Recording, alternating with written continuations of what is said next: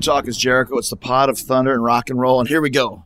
The much anticipated, never duplicated Duff McKagan joke of the week. Chris Jericho, Duff McKagan calling. Hey man, the movie theaters are back open here in Seattle. I went to the movie theater the other night. They threw me out for bringing my own food, but you know, the prices are so high. Plus I haven't had a barbecue in months. Thank you very much. Goodbye. All right. I'm throwing a flag on that one. I'm not sure the pandemic has been good for Duff's joke writing, and I know he said he didn't have anything, so I almost think he made that up on his own like my cousin Lee used to when he was like 9 years old.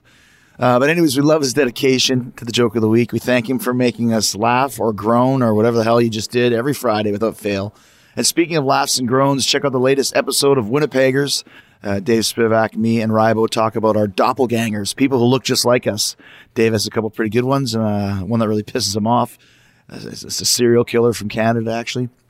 I've got a couple as well, including a doppelganger that Ric Flair still calls me to this day. And Rybo's might be one of the best. If you want to know the other celebrities and serial killers that the three of us look like and sometimes get mistaken for, check out Winnipeggers on my YouTube channel. And, of course, you can find me on YouTube and Facebook tomorrow night for the Saturday Night Special, 9 p.m. Eastern. Bring your favorite beverage, bring your questions, bring your song requests for the sing-along, and we'll have some fun together at home. But right now, we got some more fun here. Another Talk is Jericho exclusive, rock and roll exclusive. Singer Brent Smith and guitarist Zach Myers of Shinedown have a new project together. This one's called Smith & Myers, and they're releasing their first album called Volume 1 in October. But you won't have to wait that long to hear the new music because they just dropped 2 songs from the album today. You can hear their original called Not Mad Enough and their version of Neil Young's Rockin' in the Free World, both available now wherever you stream music. And today at noon Eastern, they're debuting the new video for Not Mad Enough on YouTube. It's a pretty dark, deep song. Brett and Zach are talking about the new Smith & Myers project and why they chose cover songs by INXS, Neil Young, and Post Malone. Also talking about the pandemic, what they've been doing during lockdown, and what that means for Shinedown's upcoming 7th album. And Shinedown made history on Monday as well. Their latest single, Atlas Falls, hit number 1 on the Billboard Rock Chart. That's Shinedown's 16th number 1 song.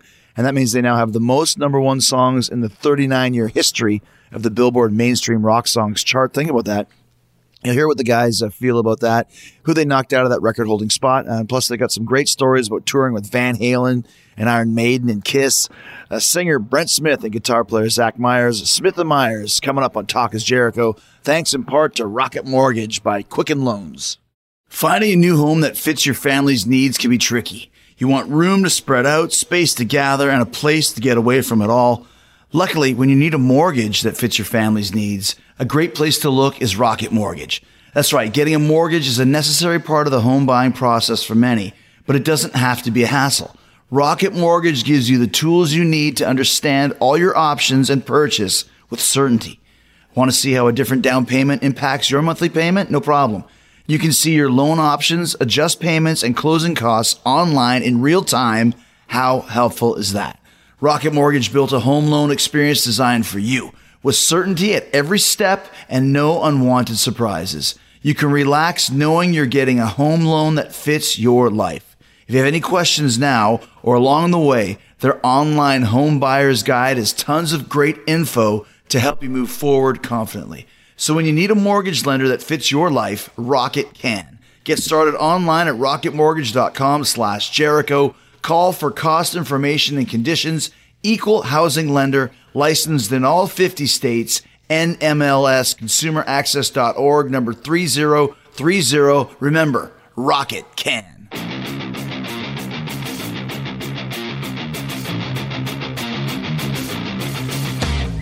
Cool. Well, I mean, we could just start with how crazy has this year been, especially for you guys who tour quite often, quite a bit, not just with Shinedown, but with, the acoustic stuff that you guys do together. I know you do stuff on your own, Zach.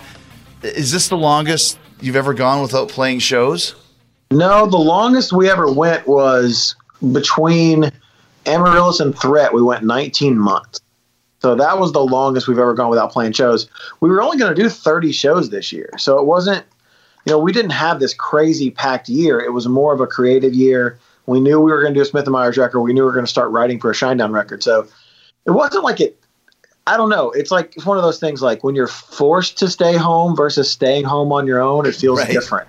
Right. You know what I mean? Like, if now we can't go out and play shows, but if we want to not go play shows on our own, that's different. It's like, so it's kind of strange, man. It's definitely not the longest we've gone, but it's a long time without us at least all four being in the same room. The four of us haven't been in the same room since December 20th. Wow. How is it for you, Brent? I mean, to be totally honest with you, at the beginning of the year of 2020, I arrived in Los Angeles right around the 15th of January. I quarantined during everything in regards to the pandemic in California. I was quarantined in California for about by the time I got out of there, I had been in quarantine for 18 weeks. Mm-hmm. But the reality was, when I got to LA in the front of the year, like Zach said, we only had a handful of shows this year because it was a creative year for us. And the only reason why I say it in this way is I've not stopped, man. When all this went down, we were in California, me and Zach, and we were making Smith & Myers, which is a double record that's going to be coming out. Actually, this Friday is the first launch of it, with the first two songs that are going to be coming out.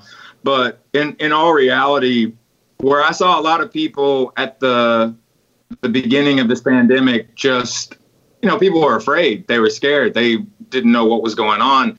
And I just could not wrap my head around putting my head in the sand. Mm-hmm. I needed to know what was going on, but I didn't. So I just started to educate myself. And once we were 4 weeks into Smith & Myers, that's when we understood, because we weren't even looking at press. We were in a studio every single day working on this album, or these two volumes. So by the time Dave Bassett, who's the producer of the Smith & Myers project, there was a Friday that we got to the studio and he just had a different look on his face. And we were like, "What's wrong with you?" And he said, "They just canceled South by Southwest." And we were like, "What?" And started to open up our phones and look at the news as what was going on. And it was just like, bang, everything got really quick. Mm-hmm. And so made sure that Zach got out of California, got him back to Memphis. I stayed and quarantined in California. Our producer, Dave, had to go to Hawaii, not on a vacation. He was going down there to look at a rental property. They were only supposed to be there for 5 days. He was coming back to the studio. He ended up being quarantined for 14 weeks. Shit. So he couldn't even come back to California. In Hawaii, though, which is just awful. Yeah, terrible, right? But once again, though, it's like you said, if you're in Hawaii for 14 weeks because you want to be there, it's cool. If you're forced to be there, that's the problem. Yeah, and I mean, I left 2 months ago is when I got out of California. I mean, in 40 plus days, man, once I left, I had already been on 14 different planes.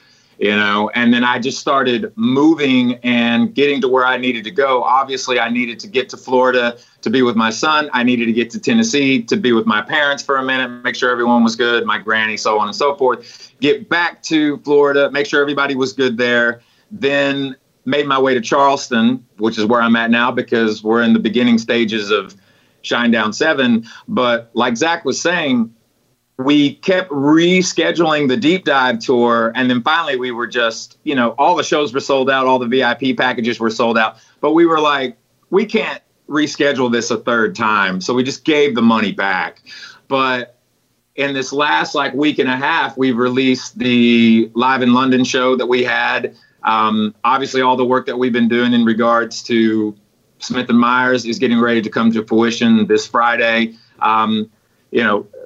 Today was a pretty monumental moment for Shinedown with getting the number one on Atlas Falls, but really bringing back to Atlas Falls, that's been my whole world for the last 4.5 months, because once we developed our relationship with Direct Relief, which is a very important organization, which is one of the whole reasons why Atlas Falls has been put out into the world, if you will, and creating that T-shirt and that partnership with Direct Relief in regards to COVID-19 and the response we've raised because of the fan base and radio almost $400,000 in crisis relief during COVID-19. So I've not stopped, man.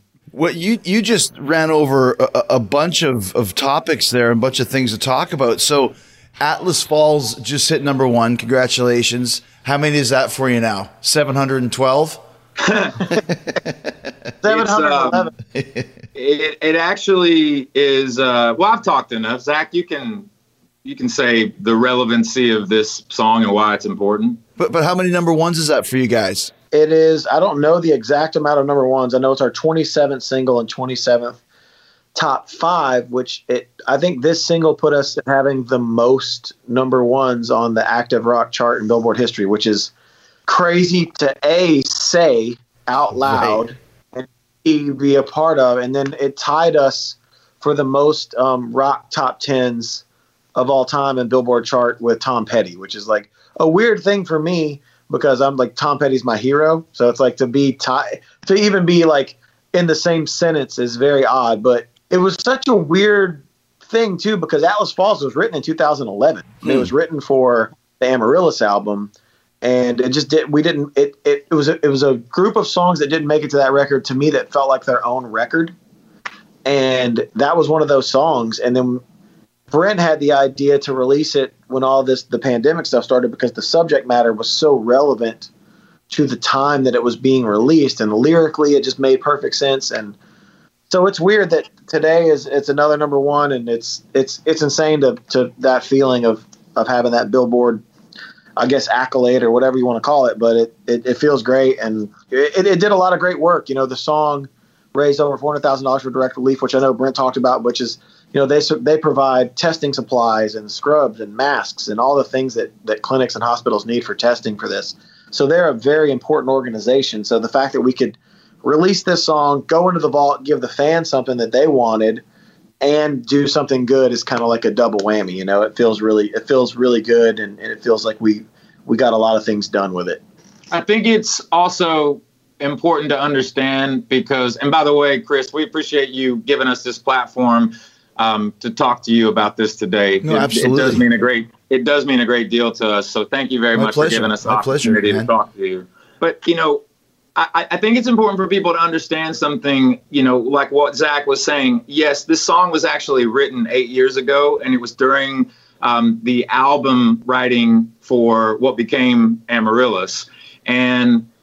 But I go back to the president the day that he was in the Rose Garden, and he had all of the heads of these higher up corporations like Walgreens and CVS, a lot of different grocery stores. There were all these heads of, you know, commerce, if you will. And the question to everybody was, or the request was, we just need you to go inside for like the next 4 weeks. We need to get it under control, flatten it, and then we're going to let you back out. And then they just never let you back out. Mm-hmm. And the fact of the matter is that for me, when they were doing, I remember everyone talking about, we're not asking you to go to war, we're asking you to binge watch Netflix. Right.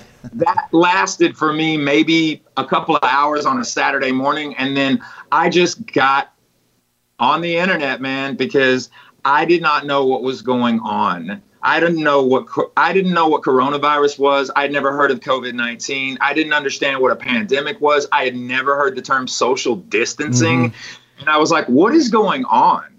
And I just started to educate myself. And that's ultimately when I came across Direct Relief. But immediately Atlas popped into my brain because it's a song that inside the circle of Shinedown, we've all said that we felt like that song would see the light of day eventually. We didn't realize it was going to be to this magnitude, but I have to put it back on the fan base, and I have to put it back on the audience and everybody that has championed this song because of what the song represents and the partnership with Direct Relief, because they are a very, very important organization, because they were here before COVID-19. They'll be here after COVID-19. They're the cavalry. So how did you get connected with them? I told everybody in the band that I wanted to create a T-shirt. I wanted to make it with the spirit of what Atlas Falls was. From that point, I went to management and said, let's contact Direct Relief personally. It took us a moment to find someone there that actually believed it was us. Yeah. And then once we found someone there, that I could speak to. His name is Samir. He's been our liaison for, going on 20 weeks now since our partnership started with them. And we just went through how we wanted to do it and why we wanted to do it and why it was relevant. And we just started working together. And the goal was, the link on our website was to the shirt. You could buy the shirt and 100% of the proceeds would go to Direct Relief. And as a thank you, you could download Atlas Falls. Well, when radio came in, they asked us, they said, we understand that you have a download for this, and it's a thank you for buying the shirt, but could we play the song? And we said, absolutely, just as long as you talked about why the song exists, which is helping Direct Relief so that we can help everybody involved in this pandemic. It's important to know that Direct Relief is non-biased. It has nothing to do with politics. Right. Their sole mission is to make sure that the men and the women in the medical community and the scientific community, they have what they need on the ground during times of crisis, whether it's poverty, a natural disaster, a pandemic, that these men and women have what they need on the ground so that they can save as many lives as possible. And as everybody knows, at the beginning of this pandemic, those first 4 weeks, it was Armageddon. Yeah. And I mean, they were so important, but Direct Relief works with all 50 states and they work with over 100 countries. They're also one of the only charity sites and organizations that if you go to directrelief.org, they will give you real time where, what planes they're sending with PPE or, the fundamental assets that they're sending for that potential crisis. They show you how much money has been generated in a real time. They show you where everything is going, what countries are receiving the aid. And it's all done in real time. So you know where your money is going to. And, when you're helping Direct Relief, they show you and let you know exactly where that fundamental, those resources are going to. It's amazing. And it's one of those things, too, probably because, you released this song to help with the pandemic. And because of the pandemic and the fact that, a lot of bands aren't releasing new stuff right now because they don't want to, quote unquote, waste it because there's no touring you can do. You probably got a number one because of the situation. The song that you released because of the situation went number one because of the situation. I think, yeah, Zach, if you want to reply to that.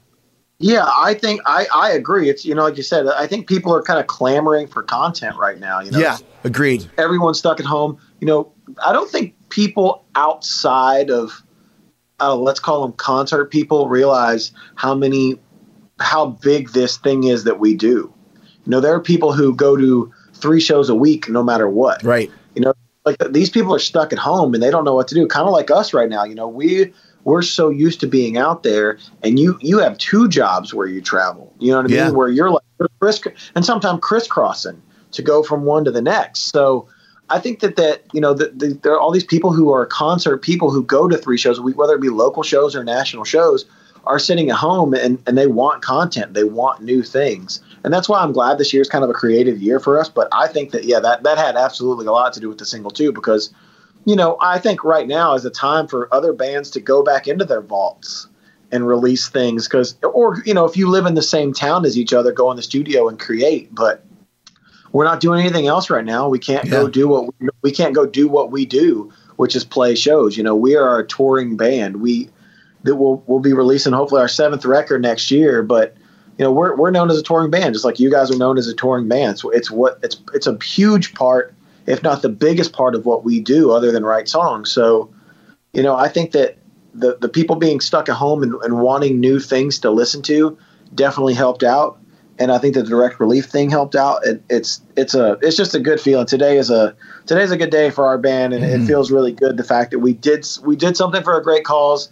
And we got a number 1 song out of it. Feels, there's really no way to describe. That's great. Yeah. But inside of that also, I mean, the point is that, yes, it's a number 1 song, but in all reality, Chris, it's the world's number 1 song. And what I mean by that is none of this would have happened if it wasn't for the fan base, if it wasn't for Shinedown Nation. And I'm not talking about just in the United States, but from a global standpoint too. The amount of just awareness and the help that they've given to this organization, whether by just sharing it out and getting people to know who Direct Relief is, or actually by donating money to the cause and what have you.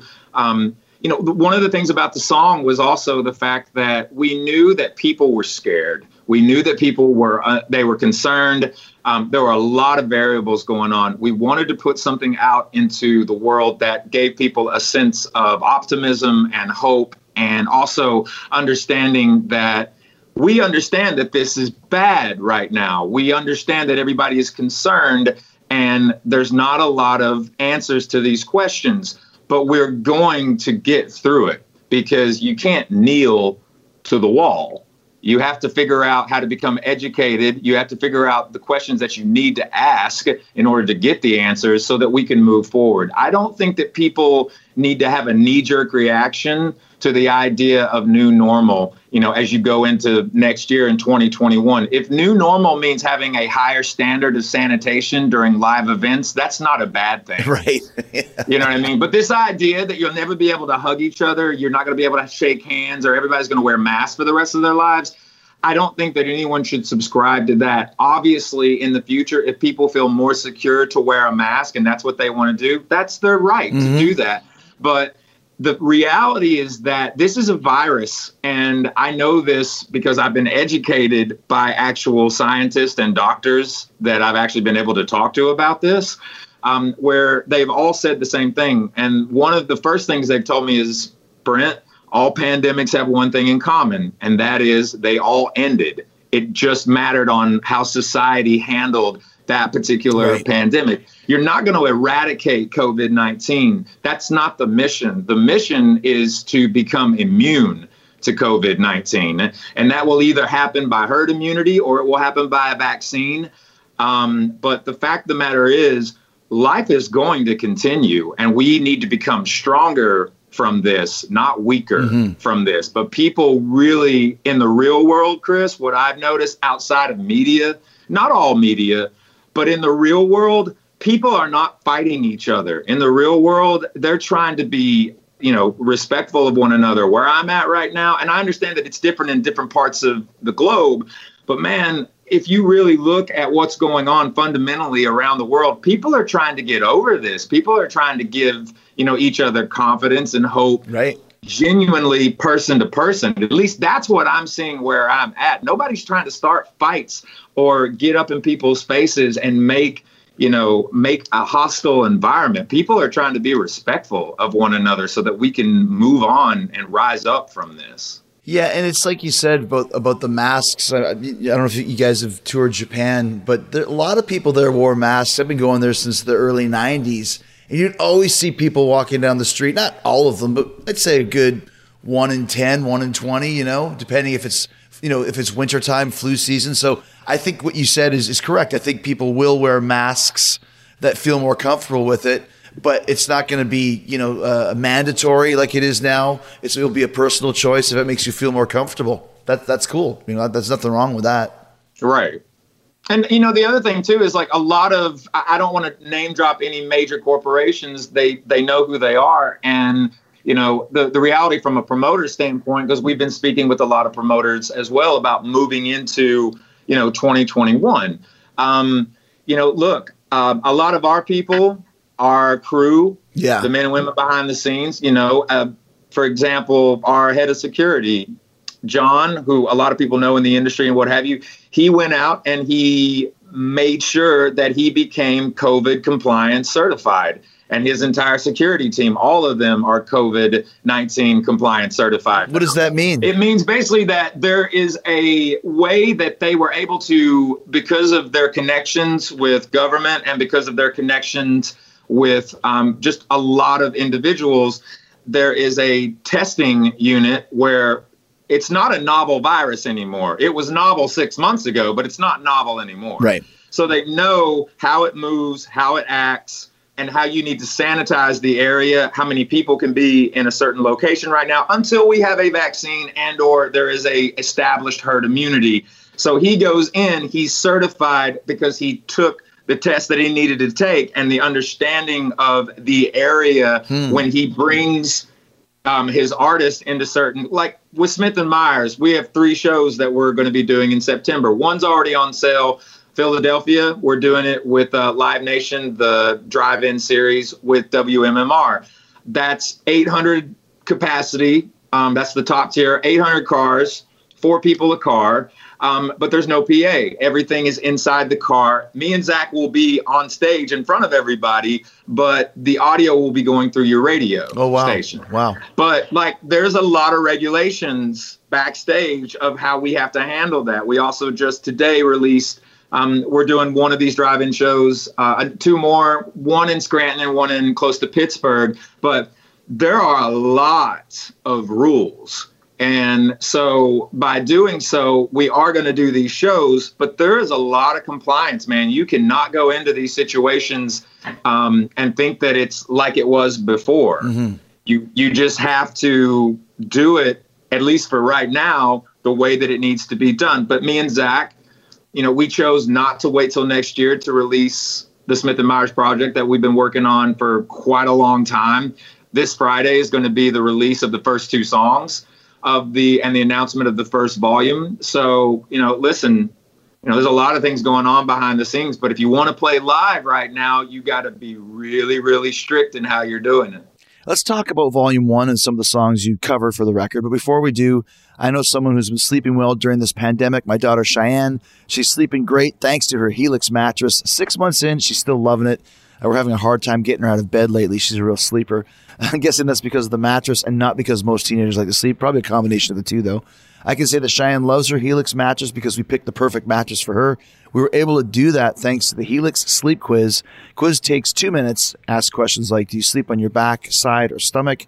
Do you like a firm or soft mattress? Do you move around a lot at night? Asks a few other things, and then the results of your quiz tell you which Helix mattress you should check out. So Shai took the quiz, and the results said that we should get the Moonlight Luxe mattress, and we did, and she loves it. Helix has a specific mattress for everybody's unique taste. You don't have to take our word for it, though. Helix was awarded the #1 best overall mattress pick of 2019 and 2020 by GQ and Wired magazine. Just go to helixsleep.com/Jericho. Take their 2-minute sleep quiz, and they'll match you to a customized mattress that's going to give you the best sleep of your life. Helix has a 10-year warranty, and you get to sleep on the mattress for 100 nights risk-free. They'll even pick it up for you if you don't love it, but trust me, you're going to love it. And right now, Helix is also offering up to $200 off all mattress orders and 2 free pillows at helixsleep.com/Jericho. That's Helix, HELIX, sleep.com/Jericho for up to $200 off. Try it risk-free for 100 nights. helixsleep.com/Jericho.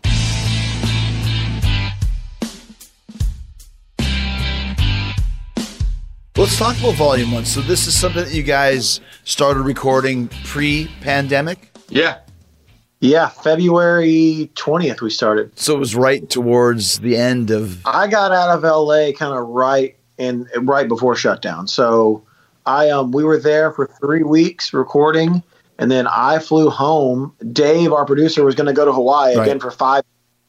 He owns a rental property there. Got stuck there for God knows how long, 14 weeks, 11 weeks. Brent said 14 weeks. Horrible to be stuck in paradise for that long.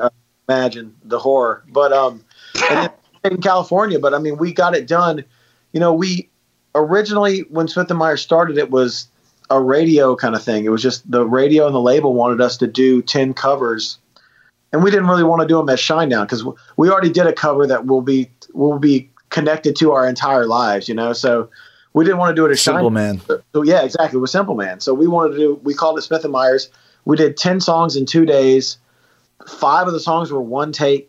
Really? We recorded it. We videoed it. So the videos of Smith & Myers on YouTube of the studio, you're watching the take being recorded. It's not like we went back in and plugged in and act like we were like you're watching the actual what we recorded on the record. So when it came to doing another record, we really wanted to take it seriously and write some songs, but also stick to kind of what it started it and do some covers. So with the 2 volumes, there's covers and originals, but I'm really proud of the original stuff just because the fact we went in, we wrote songs.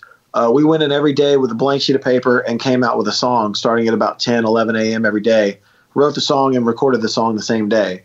And it was a very creative point in all of our lives we're doing. So I'm super proud of it. And I don't know, it's this week now, so I'm getting a little nervous. I'm getting a little anxious for people to hear it. It's a really good record. And what I found too is it's very like easy to listen to. Like it goes by like that. You put it on and then it's like, holy shit, it's over. Like it really flows well. It's a great listen.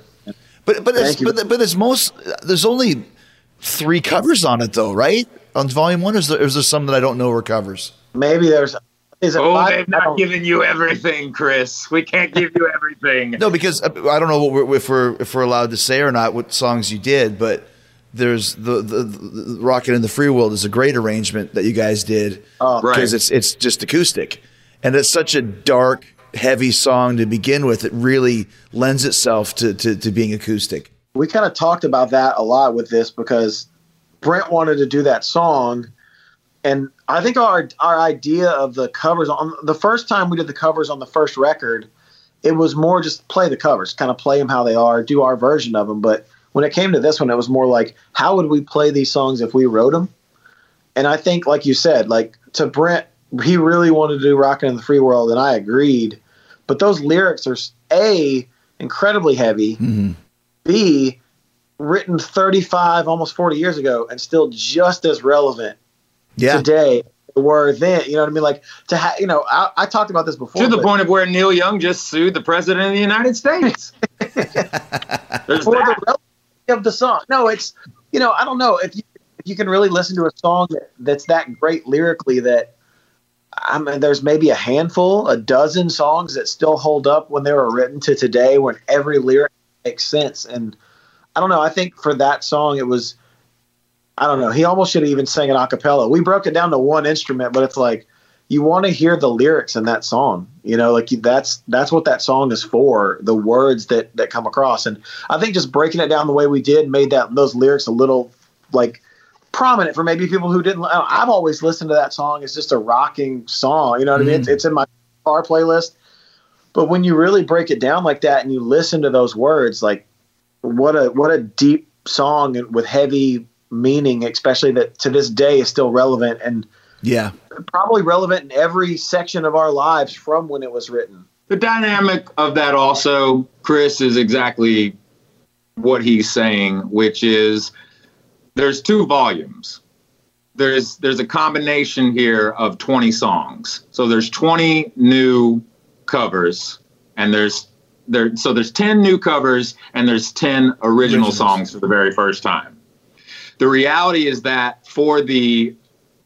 as Zach likes to say, and I think this is a little bit more elegant in the way that he says it, the cover material is more about a reimagining of those songs. Because we were like, there's no reason to go in here and play these songs exactly the way that they are. There's no point of doing that. But a lot of the songs that we picked, and it was also picked through the fan base as well, they gave us a lot of input, and then we ultimately decided on the 10 songs. But it really was about these songs that, yes, you know them, yes, you've heard of them, but it was about really focusing on the lyrical content of these songs and viewing them, because everything's been filmed. The entire process was filmed by our videographer, Sanjay, the whole time.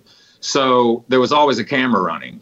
And some of these songs will have a different meaning to people the way that we've done them, because, the stories in these songs are quite moving.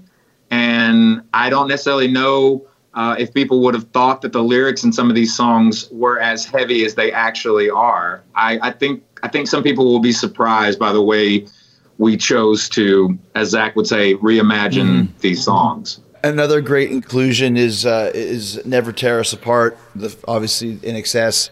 That's another amazing tune and your interpretation of it is great. In Excess, one of the most underrated bands to this day. If Michael Hutchence hadn't passed away, I think they'd still be playing arenas. They wouldn't be U2, but they'd be close to it.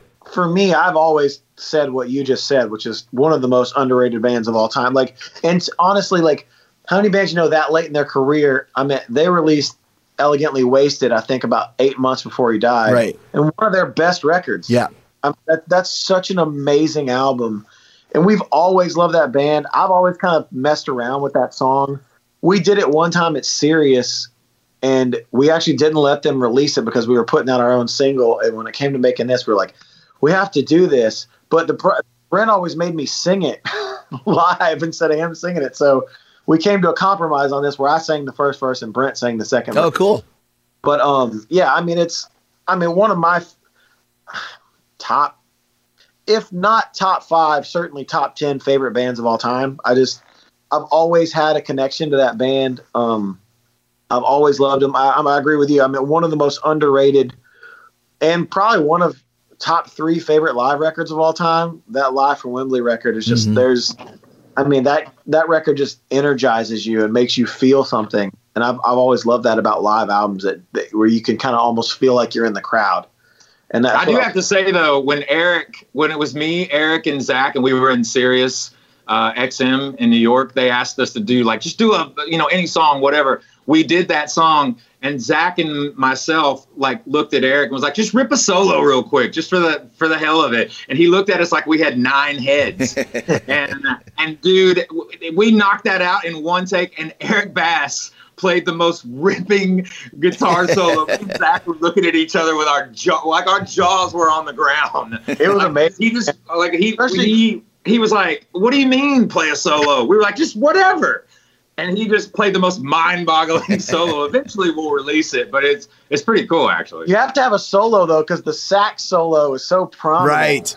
That song, you just picture the guy coming out at nightfall and the street light doing a sax solo. So if you don't have a solo in that song, you're like, all right, you just don't play the song. So Eric, being a bass player, I was just like, we handed him a telly and an electric, you solo, just play a solo, and he played the coolest solo for that. It almost kind of mimicked the sax solo, which when we've done it live a couple times, and I just jokingly do the sax solo with don't say that you jokingly do the sax solo. He mimics the sax solo with his mouth. Let's just be honest, but it's quite extraordinary how he's able to morph his voice into a saxophone.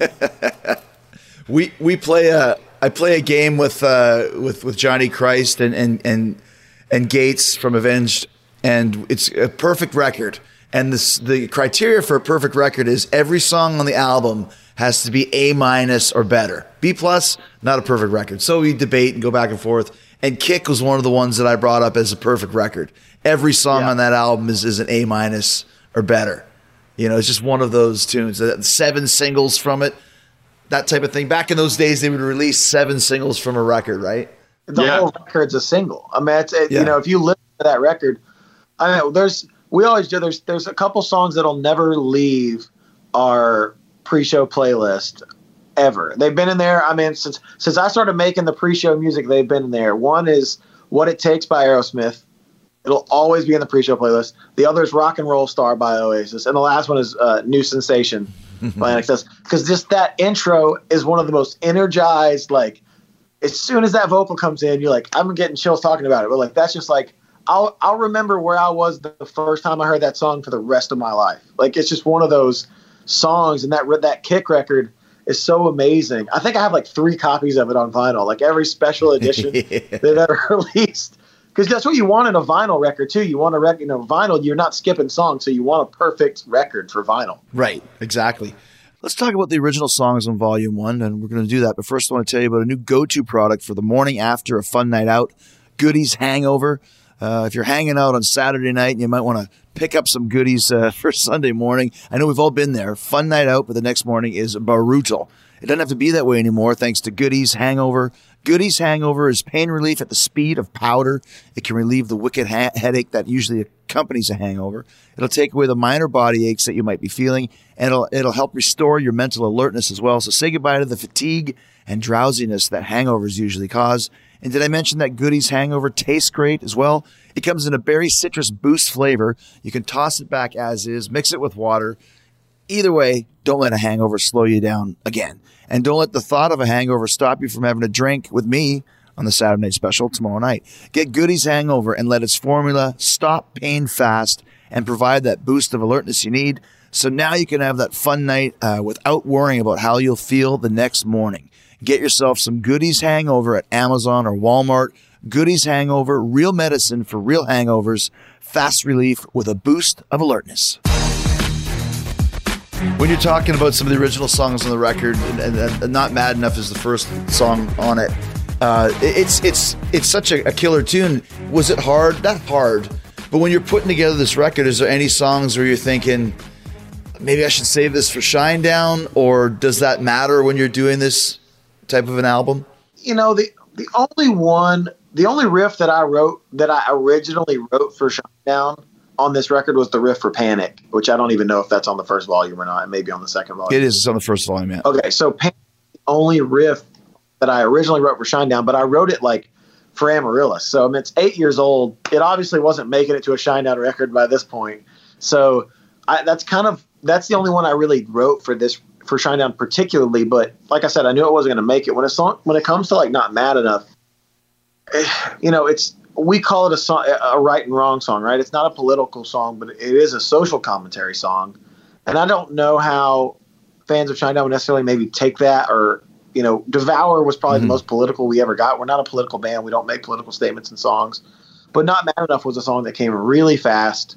I was sending Brent music after you know, once the lockdown started and Dave was in Hawaii because we were going to come back. I was going to come back and finish the record. But obviously I couldn't because of everything that was going on. So we kept sending each other stuff. And with Not Mad Enough, I mean, Brent wrote Not Mad Enough. That was one of probably the quickest lyrical songs he's ever written. But when it comes to like stuff, like I said, Panic was the only thing that I had wrote for Shinedown. That little lick I had written for Shinedown. But I wrote it in 2011 for Amaryllis. So at this point, 4 records later, it's not making it to a Shinedown record. So I brought it into Smith & Myers, and we loved it, and that song got started that morning with that riff. So I don't think anything was necessarily we would have saved for Shinedown. I don't think any of it is Shinedown music. I think it's, you know, right. It's anything's going to sound like Shinedown that we do because of his voice. You know, like you have a very original voice too. So if you went and did a singer, project, right, it's going to sound like Fozzy a little bit because your voice has such an. It's the same as Brent. Brent's voice is so Brent that it's not going to – even Smith & Myers is going to sound like Shinedown. But I don't think any of these songs would have been Shinedown songs. I think they were kind of aptly placed where they were with Smith & Myers. Do you feel the same way, Brent? You know, the thing about Smith & Myers is that we don't want anybody's going to have their personal preference in the way that they would like to describe what Smith & Myers is. To me personally, it has nothing to do with Shinedown. The reality of that also is it's not a band and it's not a group. We look at Smith & Myers as exactly what it is, which is a duo. You know, I didn't go into it with the thought process of, I wonder if people are just going to think that this is a Shinedown song. It just happens to be on an acoustic guitar. And you've heard the project, so you know that if you were to take it and put it side by side, I don't even know, for people that don't know who Shinedown is, and maybe even people that don't know who Smith & Myers is, if you are literally a brand new listener or fan, you probably wouldn't know it was the same guy singing. Because I didn't approach it like, here I go into a Shinedown project. This was a Smith & Myers project. And really for me and Zach, I think the two of us look at this, even though there's 2 EPs that came out in 2014, this really is the first Smith & Myers record. It just happens to be 2 volumes. Right, the double album. And why did you decide to do it that way, two separate records rather than just one big, large, giant one? Because there's a rhyme and a reason for the songs that are on volume 1, and there's a rhyme and a reason for the ones that are on volume 2. When is 2 going to come out? We are not allowed to say anything about that. But I can tell people that they will probably get the awareness of volume 2 within let's say a month from Friday. Okay. I want to talk a little bit about your touring history, because you've had some great tours and some killer shows, et cetera, et cetera. But did I see you guys open for Van Halen? Yes. Like, was it like the Sammy reunion tour, right? Yeah. I thought that it was you, but Zach, you weren't in the band at the time, were you? No, not yet. I literally joined the band right after that. So what was that? Was that one of your first major tours, Brent? Yeah, I mean, of that kind of, historic legendary status. And believe me, man, I'll tell you this straight up, it was trial by fire. I mean, you talk about being thrown into, a situation where we were playing in clubs and some festivals here and there, to have gotten on that tour and to literally be lucky to get a broom closet for a dressing room. That's kind of what it was. Nothing against the band. I mean, they just had, the people that were running the tour and Van Halen, they were like, yeah, they're like, you get this and you'll be happy that you get this.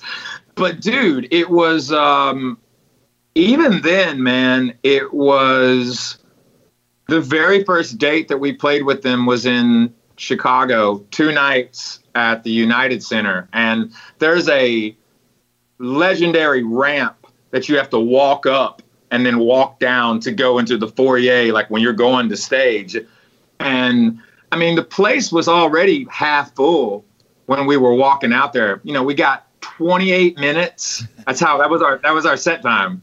Not 30. Not 30. 28. And you better hit that 28 too, man. You better not go a second over. Here's the other thing too. I've never really mentioned this, but there were 2 people on both sides of the stage at all time that held a clock pretty much like in front of you the whole time, like just pointing at it. But the beautiful thing about that tour was this. Eddie Van Halen's son, Wolfgang, everyone calls him Wolfie. He was really young, like 11, 12 years old. And not the first night, but the second night at the United Center, they had these VIP sections. So nobody was really in there like when we were playing. All these shows, by the way, were sold out. We did about 30 dates with them, everything to the rafters. And Wolfie, for whatever reason, was in the VIP section that second night. And then a couple of days later, we noticed him again hanging out there. And then over time, probably 10 shows in, I would look down and there's Wolfie, but Eddie's next to him. And, Wolfie liked the band, and then Eddie started watching us, and then Eddie started kind of coming around us and and look, man, I don't have any predisposed notions of who he was before or after, because I liked Van Halen, but I wasn't like this crazy Not fan. a fanatic, right? You know what I mean? I definitely was more of a Sammy era than David Lee Roth era. So that was kind of cool for me because it was Sammy. Nothing against David Lee Roth, of course. just a different animal. But man, once I kind of was able to hang around Eddie, that guy was a sweetheart, man. And you were very, very giving and approachable. And, obviously the guy had a lot of demons. And he fought through a lot of that. But I feel very, very fortunate that I was able to have that experience really early on, because I saw both sides. I saw the side of like, you could be at that level and kind of, be hard to deal with, or you could be at that level and the actual artist was really, for all intents and purposes, just the artists were the ones that, yes, we're in this giant building every single night. We play for hundreds of thousands of people and what have you. But the guys in the band were really sweethearts, dude. They really were. And they were really good to us, man. That's cool. What are some of your favorite tours that you've done, Zach, over the years? I mean, I think the one I'll remember the most was our first arena headlining tour that we did in 2010 for Sound of Madness. Because, again, we were teetering on this kind of House of Blues, 2,500, 3,000 seater. And then with Madness, by the end of Madness, it was just got, they were asking us to do 4 and 5 nights at these places. We were like, maybe we can, I don't know, like kind of amongst the 4 of us, maybe we could do arenas, like smaller. And it was like smaller, like, minor league hockey arena type places, held 8,000 people or whatever. But we went and did it, and it sold amazingly. And I'll always remember that just because we got to, like, design a stage and, like, it was always all this fun things that now me and Brent are, like, big time into. Like, me and Brent really get into designing, production and stages. And back then we didn't know anything about it. But so we literally were like, hey, we want the set to look like this, but it looked like there was an earthquake and everything just kind of shifted to the right. So all of our amps were like leaning. The drum riser looked like it was about to fall over, but like on purpose. So, but it was a lot of fun. And then obviously, man, Kiss in Canada was amazing. Just to be in Canada with that band, and like, again, another band that you hear so many things about, that everyone in that band was so incredibly kind to us. I mean, not just like, oh, hey, how you doing? Stop in the hallway and talk to you. I mean, like, overly kind to us. Like, you know, go out of their way to be nice to us. And I thought that was really nice. And Maiden as well, the same thing. You know, it was like these legendary acts that you see that are, I don't know, man. Maiden might take the cake. Yeah, they learned a lot on Maiden. They didn't let us fly on their plane though. Well, I didn't fly on the Kiss jet. But let's talk about that, the Maiden tour. I forgot about that because that was fairly recent. That was over just the last few years, right? Yes, 2017. Okay, so when you see Iron Maiden, and we had a taste of it. We opened for them last year in the stadium in LA, Bank of California Stadium. They added us for one show. That's a whole different animal. We've done the Kiss cruise. We've done the Soundwave with Metallica. Both huge, gracious, great. But Maiden's a whole different world, it seems. What were your thoughts on being out with them? You said you learned a lot, Brent. The fact of the matter is you have to go back to Download 2016 when Steve Harris caught the last few songs of our set. We had just recently signed with their booking agent of 39 years, John Jackson and K2. So as we're coming off stage, John's like, come here, I want you to meet someone. And it was Steve Harris. And I'm like, hey, Steve, it's nice to meet you. I got to take a piss, and like running away, you know what I mean? Because I had to go to the bathroom so bad. And then later coming in, the funny thing is that John had said, you know, Steve really liked what he saw. He's curious about if you guys would want to open up for them. They're doing a UK tour. They hadn't played UK arenas in like 8 years, and they're going to do it in 2017. He was curious, like, if you guys would be up for doing it with them. And I was like, whatever, dude. You know what I mean? Like, there's no way. I'm never going to hear about this ever again. Right. And lo and behold, man, he called us about 2 months later after that. And he said, hey, they want you to say yes or no to this tour in 2017. And I'm like, are you serious? Because it wasn't a couple of shows. It was 42 dates. Right. And yeah, it was a real tour. And we said, are you kidding? Yes. And part of that tour also, man, is we got over there. And I think one of the reasons why they dug us is that from the very first night, we know who they are. Mm-hmm. We're respectful of who they are. But, you know, we have a hammer too.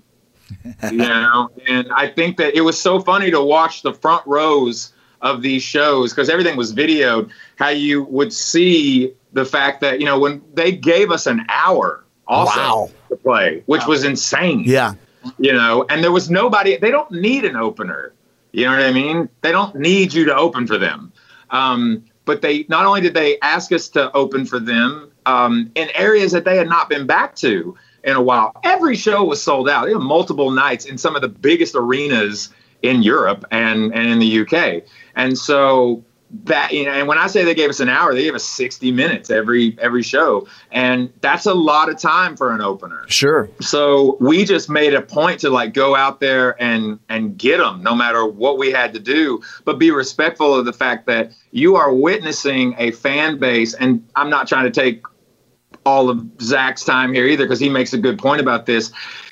The fan base of Iron Maiden, you have people that have gone to 200, 300 shows. This is not a band that is an arena band. This is a stadium band. Yeah. This is a band that could go put a stage in the middle of the desert and have everybody show up. You're right. You know what I mean? Probably even during a pandemic could do that. Yeah. You know, and it was just, but once again, you're talking about a 4-decade 40 years, man, where this band, and they will show you how to do it right. From the band all the way down to their crew. You could not have been on a more productive, educational, fun, like respectful tour. There's a reason why those gentlemen, they're where they are in their career, and the men and women that work for them behind the scenes, there's a lot of them that have been there for that 40 years, man, is pretty monumental to be a part of. So we're going to hear what Zach thought about touring with Iron Maiden, but first we're going to share a message from our friends at NHTSA. Everyone knows about the risks of driving drunk. You can get in a crash, people can get hurt or even killed. But let's take a minute to look at some surprising statistics.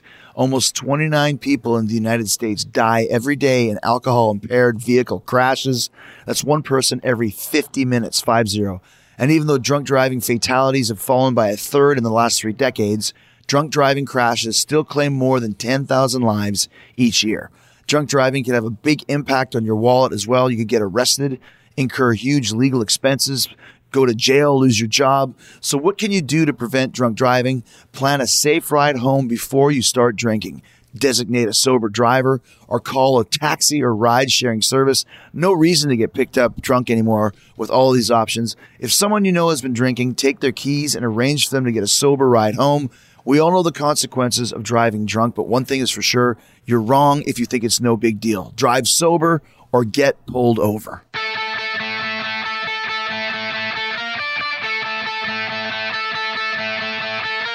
What'd you think, Zach? Did you ever come into contact with any of the guys, or how was it watching the shows and seeing kind of how they do things? Incredible, man. It was a part of that. So, talk about fans.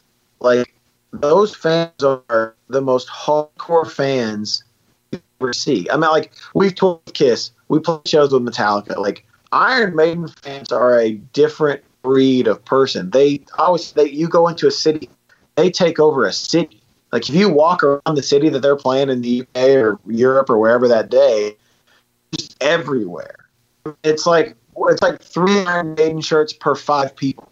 You know what I mean? Like, just insane to.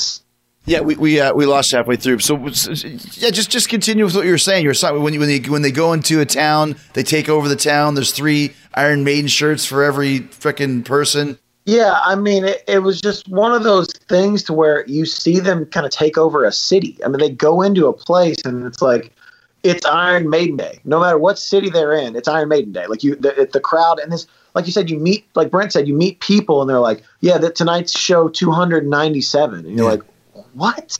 And they don't, and you see the same people at every show. So, like, they take their whole year vacation, which I don't know who gets a month and a half off from work for vacation, but you see the front row of every single show. And then, the guys backstage are incredible. We called Bruce Uncle Bruce because he just kind of looks like everyone's uncle. He's in catering in the same cargo pants that he wears on stage, reading the newspaper, like glasses on. And I remember texting Austin Dickinson and going, hey, man, does your dad do this every day? He's like, yeah, man. He's just like, complete, just the old dude in catering, just hanging out, talking to people, and just the nicest. And I remember going up and talking to him one day, and I said, hey, man, I go, what do you do? Like, I see all you guys leaving separately after the shows. What do you guys do? Because we all kind of go do different things. He's like, I love trains and planes, obviously. So, like, we had a day off. I don't remember where we were in the UK, but we had 2 days off. And he was going to this place called York in the UK because there was an old train station there that he wanted to go see all the trains. And he goes, I'm a nightmare for production. And I go, what do you mean? He's like, I'll just show up and, like, text them and be like, hey, I'm here. So, like, he goes off, like, on his own. I love it. No security guy, no tour manager, no assistant. This dude just goes and does his own thing, takes his own plane, takes his own train, whatever, gets to wherever he wants to go, however he wants to get there. And then we'll literally just, like, text, the office assistant the day of and go, hey, I'm at the train station. Somebody come pick me up. It's like the biggest, the singer in the biggest metal band of all time. Yeah. And he's the most casual human being that you'll ever meet. And then, somebody like, we get their assistant coming in one day and going, hey, we have a day off tomorrow. Steve wants to know if you guys want to play soccer. Some of us are like, yeah, dude, we'll go play soccer. Like, we've played a couple times, and they're like, I did not say that I would go play soccer. Just so everyone knows, I said hell no. But a couple of us were like, yeah, we played soccer a couple times, and then you see the assistant be like, oh no. Like, do you play soccer like regularly? Like, no. He's like, yeah, you can't come. We're like, why? And then so my guitar tech, who does play soccer regularly, went and played, and I was like, how was it? He's like, this is like a major league. So, like, there's no joking. We're not around. Yeah. He takes this shit really fucking seriously, man. But he held his own. There's no like, oh, let's just kick the ball around. Like, no, motherfucker. There's teams. You're on this team. I'm on this team. We have jerseys, uniforms. Yeah. Yeah. Like, listen, dude. This is so I'm glad we didn't go. Sparky threw up. He ran.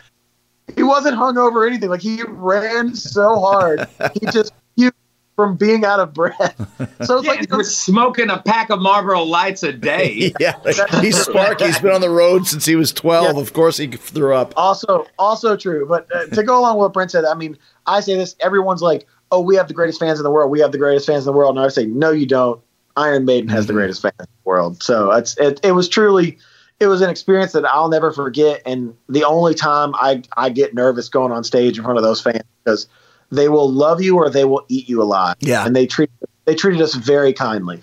Yeah, that's one of those things when you're going in front of Iron Maiden's crowd. We were feeling the same thing. And it was great too, because when we got to the dressing room, there was a big barrel of Trooper beer. Yeah, thanks for doing this from Rod and the boys type thing from the manager. And they just really make you feel welcome, because, like you said, they don't need anybody to open for them. We're just filling time for the night so they can sell more merch, basically, right? But I will say to the fans, I think they just feel like that if you weren't there, Iron Maiden would go on at like 7:30. Yeah, it's your fault. You're just something in the way of them and their favorite band. But it's like this cruel joke that they play. They don't need an opener. They're just like, let's see if these guys get bottles of piss thrown at them. Yeah. Let's try. But I'll say though, man, that very, very first, I made sure that everybody in our band flew in, and we were able to do this because we were a little bit more financially sound at the time. But used to, you have to fly in. You were lucky if you could fly in the day of the show and then go straight to the first show. If you're talking about, overseas out of America, like especially Europe and what have you. We were able to, because we were writing the beginning phases of our last album, Attention. So we had just started the writing process. So we actually were able to leave the studio to go do this tour, which was something we don't normally do. Normally it's like, okay, it's time to make a record. You take the year and make the record. Yeah. We were kind of at the beginning stages of writing, and then we had to all look at each other and go, we've got to go do this tour now. So we went. It actually was great for perspective. And we have to thank really the Iron Maiden audience, because the last song on Attention, which is the finale cut of the record, which is a song called Brilliant, it was inspired by the Iron Maiden audience of that whole tour when we came back. But the thing was, I made sure everybody had 4 days in Antwerp before the first show, just to get acclimated with everything. We're at the hotel. We were right there. And I thought to myself, we will be lucky with an hour set. It's about a 10-song set. That's an hour for us. I was like, by the 6th song, hopefully half of the building will be filled up in most of these shows. That was my mindset. I was like, hopefully like half the room by the time we get to to song 6, it'll be, half full. We got out there. I walked, we all have our thing that we do before we get on stage with each other. And I got up there, lights went down, first song hits. I looked up at the audience for the very first time. I never ever look at the audience before. I don't go in the middle of the day. I don't watch any of the opening bands all the time and stuff like that. Like, I'll walk up when it's time to get on stage. I want to see the audience. I don't look at them until I get up on stage. When the lights hit the audience and I could see how many people were there from the downbeat of the first song, whole place was stacked to the rafters. And I was like, oh, it's on. I wasn't like, I wasn't. And I think that's why they gave us respect kind of right out of the gate, because once again, we've got a hammer too. Right. You can't go up there and be timid, man. Nope. You got to go up there, be respectful, but you've got to go up there. They've given you an hour. Show everybody in that room why Iron Maiden asked you to come to this tour and gave you an hour. You better show them why. Yeah, exactly. So it's all on how you look at it. You can't be timid at all, for sure. But as we start to wind down here, you mentioned Shinedown 7. So how is the writing process for you guys when you can't be in the same room? Or is this always the way you write records? Do you always write them separately, or do you sometimes get together in the same room? Or are you guys doing this over Zoom now? How are you putting it together? Definitely not doing the Zoom thing. Yeah. I mean, at the moment, Zach will kind of send some stuff periodically. You know, on the last record, it started with me and Eric. We kind of get in there and start kind of figuring some things out, seeing like what the sounds are. And then everybody, you know, we start bringing people in. But this time around, obviously, Zach's going to be coming in sooner than later. Barry's usually he kind of comes in the back half. I know for the very first time, we're going to bring our kind of the fifth member of the band in the studio. Dave Bassett's going to come to Charleston for a couple of weeks here in the next month or so. We're kind of figuring that out right now, but we have to be together. Mm-hmm. Like there's no, we still got to get in the same room with one another. So, and it's a collective, you know, there's not an agenda. It's just, let's get in here when it's time to go. And right now it's time to go. Getting time. So for volume 1, I guess kind of the last question, what's your favorite song on it? I know there are 10 children for you, but when you hear this certain song, it's the one that kind of gets you rolling. I mean, volume 1 for me is probably not Mad Enough, just because the subject matter of the song and the depth of the song and what it's about and kind of how quickly it came. But also I love Panic as a song. I just think it's fun. It's really loose. It's kind of, you know, in a way a little bit slapstick, but in a way we're kind of talking about social things that are happening in the world right now. So it's, you know, but I don't think Brent's ever really written lyrics like that. So I'm a fan of both of those songs for volume 1 for me. So I'd say Not Mad Enough and Panic are a bit of a tie. Brent, what is your favorite song of volume 1? Probably, I kind of go with the same approach as Zach has. It's interesting with the song Not Mad Enough because in a lot of ways, more than one, I wish the song hadn't been written because of, you know, truly what it is about. But in the same breath of that, like Zach was saying earlier, it is a song about right and wrong. And it's also taken a life of its own internally before the rest of the world hears it this Friday. For us, it's about a lot of what is not right in the world. People know what's right and wrong. And, you know, that statement of you're not mad enough, it's starting to hold true even more for a lot of different subject matter. But that song specifically, you know, was written about a man that lost his life on national television, and there was no reason for it. It's still, I think it haunts a lot of people because of what happened. And as a species, as a race, as people just in general, we're better than that, man. Like we're so much better. We're so much better. Are you talking about George Floyd? Yeah. Gotcha. Because that's what the song, I wrote the song, I wrote the lyrics. They came to me in a flood. I was finishing up the first week once Dave Bassett got back to the studio with me. We took the first week to kind of review everything because we still had 3 songs to write and record when Dave got back before I left. And we took that first week. We made sure that like all the vocals from when we left, that it was all there before we moved into the next phase. So it was a lot to go through.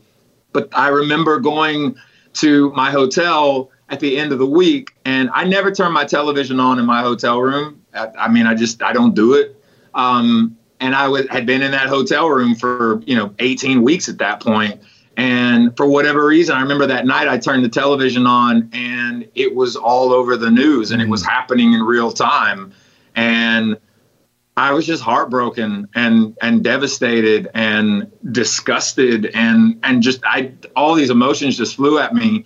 And the song wrote itself in a lot of ways. The words came very quickly. Mm-hmm. And then I brought it to everybody, that was a Friday. And then I didn't go back to the studio until the Monday. I presented it to everybody and we recorded it. But the thing is about that song, there is a huge part of me that wished that it didn't have to have been written, because I would have much rather the man to still be alive and to be with his family. Right. But in the same breath of that, there's a decision that has to be made with songs like that where you can't bury your head in the sand.